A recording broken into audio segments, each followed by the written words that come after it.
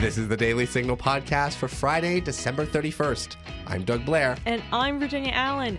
Happy New Year's Eve. Wow, it is hard to believe that we are already at the end of 2021, but we are finishing the year strong today with a conversation with Heritage Foundation's new president, Dr. Kevin Roberts. I had the opportunity to sit down with Dr. Kevin Roberts earlier this year, shortly after it was announced that he was taking on the role of president of the conservative think tank.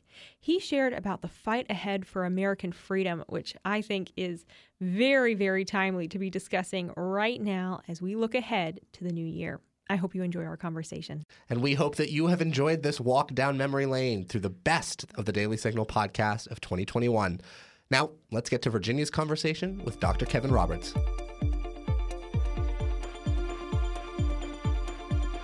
It is my distinct honor to welcome to the Daily Signal podcast for the first time, hopefully first of many, Dr. Kevin Roberts, the newly announced president of the Heritage Foundation. Dr. Roberts, thank you for being here. Thank you so much. And this is an opportunity for me to ask you to call me Kevin. Thank you so much. We are at such a critical moment right now within the conservative movement for America. What do you think the direction of the conservative movement is right now? Where do we need to have our focus? Where should we be headed? Look, I understand why people are worried about the movement and worried about the country. As a historian, I guess, having that long perspective, I'm less worried about the future of the movement. And what I mean by that is, not to sound dismissive of people's concerns, is that the movement every couple of generations goes through sort of a rebirth. And this is healthy. And in fact, this is not something that happens on the left. And I don't mean to speak disparagingly of friends who are left of center, but just in terms of as a movement of intellectual history, of ideology, the left just eats itself. That's happening right now. The right doesn't do that. And the reason is because we're always tethered, we're always moored to the eternal principles. That's often where the pain points are.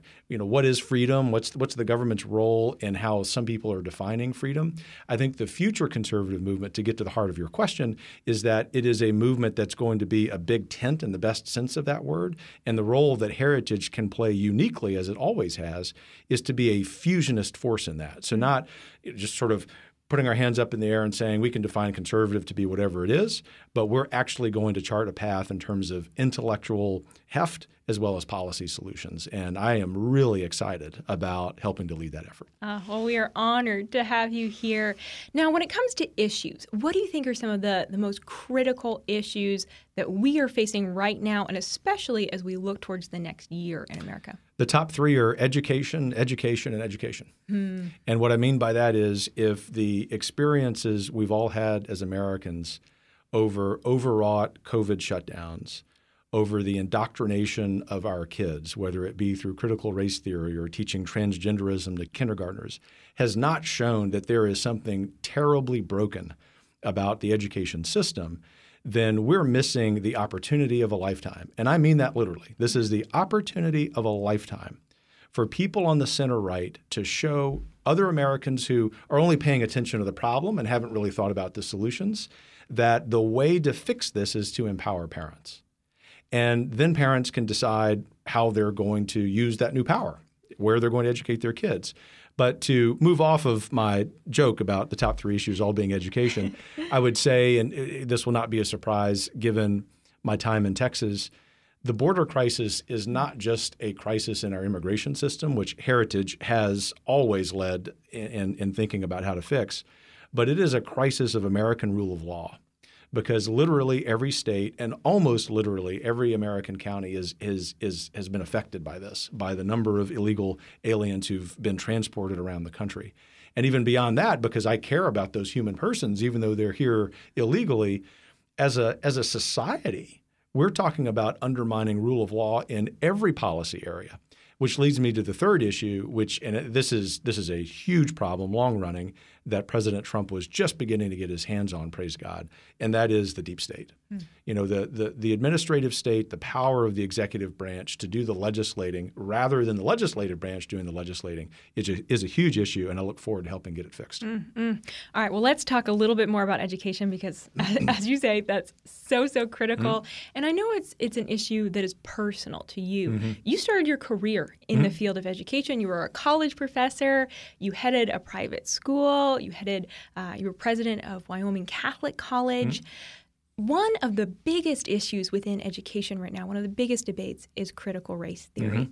Explain a little bit of your thoughts on critical race theory. Sure. I've taught every level of education from pre-K to graduate students. And I say that because it's important to know that I understand when parents hear the phrase critical race theory and what they think it is something innocuous, maybe even something good. And so someone listening to this conversation, if they believe that critical race theory ought to be taught, I can almost guarantee you it's because they believe that critical race theory is the well-intentioned desire to teach the ugly chapters of American history.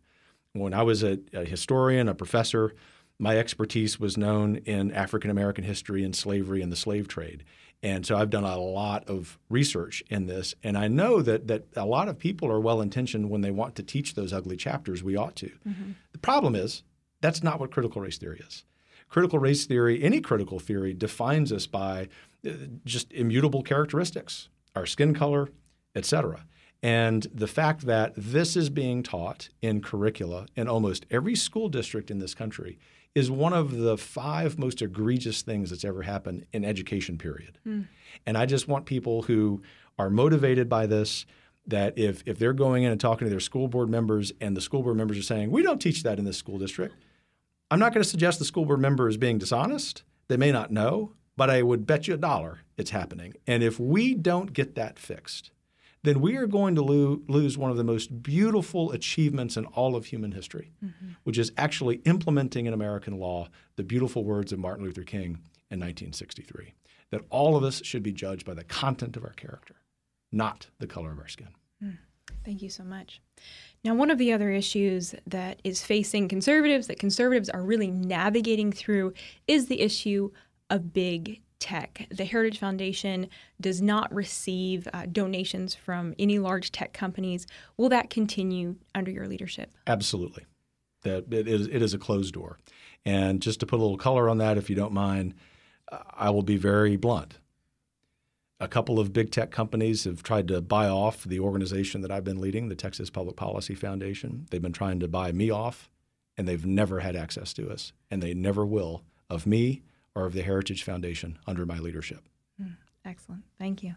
Now, as you mentioned, you are coming to us from the Texas Public Policy Foundation, where you have served as president for 5 years. And at a moment when many conservatives are fleeing to Texas, you decided, no, I'm going to come to D.C. Why? Well, we were not looking to leave Texas. Texas is our adopted home state. When we moved to Texas from Wyoming several years ago, we thought that would be the last move. Clearly, the Holy Spirit had other plans. And I think what Providence is trying to show all of us is that the feelings we have about this country being at a crossroads are real. And they're long-running. They're not just about the current presidential administration. But I think for us as a family, even though we would frankly love to stay in Texas, we knew that we were called to do something big for this country. And obviously, it's a big deal to be associated with Heritage, to be leading Heritage. My wife and kids are willing to move from this great state up to the area of the swamp in order to make sure that we play the tiny role we're going to play in saving this country. It's worth it. And then I'll also say we look forward to participating in turning Virginia red again. Well, and I know you homeschool your kids. You're moving your family up here with you, as you say. Why did you and your wife make that decision that you wanted to homeschool your 4 children? We never thought we would. You know, as you mentioned, I started the school, John Paul the Great Academy in Louisiana, and our oldest 3 kids attended a few years there before we moved to Wyoming. And we started homeschooling in Wyoming because there was a dearth of options. And so we did it the first year and it went fine. And then we did it the second year and it went even more fine. And then by the third year, it was part of our family life cycle. And so for me, living now in Texas, obviously that will soon change. When I come up to D.C., which I do a few times a month, often our high school age son will come with me for a couple days because he can do his classes while I'm conducting business meetings. And so we're going to continue homeschooling, most importantly, because for us as a family, we believe that the curriculum that we use instills in our kids a love for what is good and beautiful and true. Mm-hmm. And the second thing is we are called to do that. If my wife were visiting with us, that's what she would say. But not everyone is. And having known many former homeschooling families who've decided to enroll their kids in schools, that's okay. People shouldn't feel guilty about that. What's beautiful about the growth in homeschooling is that it teaches Americans right now that Americans in 2021 are just as focused on self-governance as they were in 1776. And we're very privileged as a family to be able to be part of that effort. Absolutely. Who are some of your personal heroes within the conservative movement, people that have really impacted you personally? Gosh, it's a long list, but I'll mention just a few. Starts with Ronald Reagan. I mean, I came of age as a young conservative during his presidency. My grandparents in Louisiana, who were registered Democrats, although very conservative, loved Governor Reagan. And then Reagan, who was doing his talk radio broadcasts in the 1970s. I listened to some of those as a 4 or 5-year-old boy. So Reagan for sure. Jack Kemp, because of the innovation that he brought to conservatism. I'm a historian, so I gravitate to Russell Kirk. And I will say, and I don't mean this to be patronizing, but I just mentioned to all of our colleagues here at Heritage that I cut my teeth as a 13-year-old conservative reading some Heritage tracts. Dr. Ed Feulner is one of the people who really helped me, and it's many, many years before we met personally, understand what it meant to be conservative. And the reason I think that I'm attracted to what all of those guys said and did was their inherent optimism, that to be an American conservative is to be optimistic about our future because we do have the privilege of waking up in the greatest country in the history of the world. Yeah, absolutely. As you're stepping into this new role, if you would, just maybe share one or two top priorities for your vision for Heritage as we move forward. Thank you for that question. The first is to make sure that everything we're doing in our policy work, on the Heritage Action side, in development, in communications, is focused on winning. And what I mean by that is that it's very tempting when you're running large organizations like Heritage is, like I've been leading, to think that we can do everything well. And we need to be really, really good internally about deciding what our metrics of success are so that when we engage, we can almost guarantee that we're going to pass good legislation or kill bad legislation. Mm-hmm. The second priority will be to make sure that the entire country and then the entire world knows that the great foundation that the Heritage Foundation has because of excellent leadership over many years is merely going to be that in fact we're going to come in with a huge burst of energy that rejuvenates not only the institution but also the movement writ large. Mm-hmm. And I think in very short order, because every single person in this institution is so virtuous and so committed, people will pay attention and we're going to be winning. Excellent. Well, Kevin, Dr. Kevin Roberts, thank you so much for your time. Congratulations to you and welcome aboard to the Heritage Foundation. It's the greatest privilege of my life and I'm thrilled to be here. It's an honor to have you. Thanks. The Biden administration has been in power for almost a year, and the radical left has been imposing its dangerous ideology on America.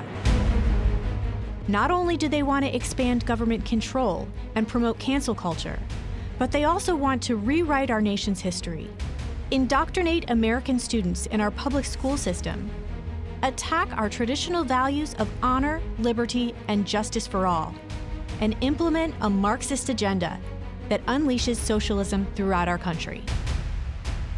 Here at the Heritage Foundation, we need your help to finish the year strong and prepare for the battles that lie ahead in 2022. By making a tax-deductible year-end gift right now, you'll help advance your principles: free enterprise, limited government, individual freedom, traditional American values, and a strong national defense at a time when our nation needs these principles most. Visit heritage.org/year-end to make your tax-deductible donation today. And that'll do it for today's episode. Thanks so much for listening to the Daily Signal podcast. You can find the Daily Signal podcast on Google Play, Apple Podcasts, Spotify, and iHeartRadio.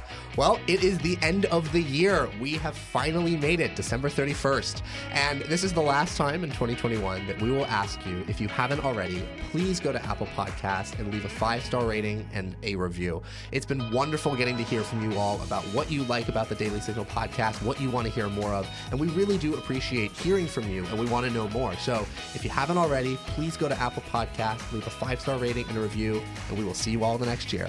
Thank you all again for listening, and we will be back with you all on Monday to kick off the Daily Signal podcast for 2022. But in the meantime, Happy New Year! The Daily Signal podcast is brought to you by more than 500,000 members of the Heritage Foundation. It is executive produced by Rob Bluey and Virginia Allen. Sound design by Lauren Evans, Mark Guiney, and John Pop. For more information, visit dailysignal.com.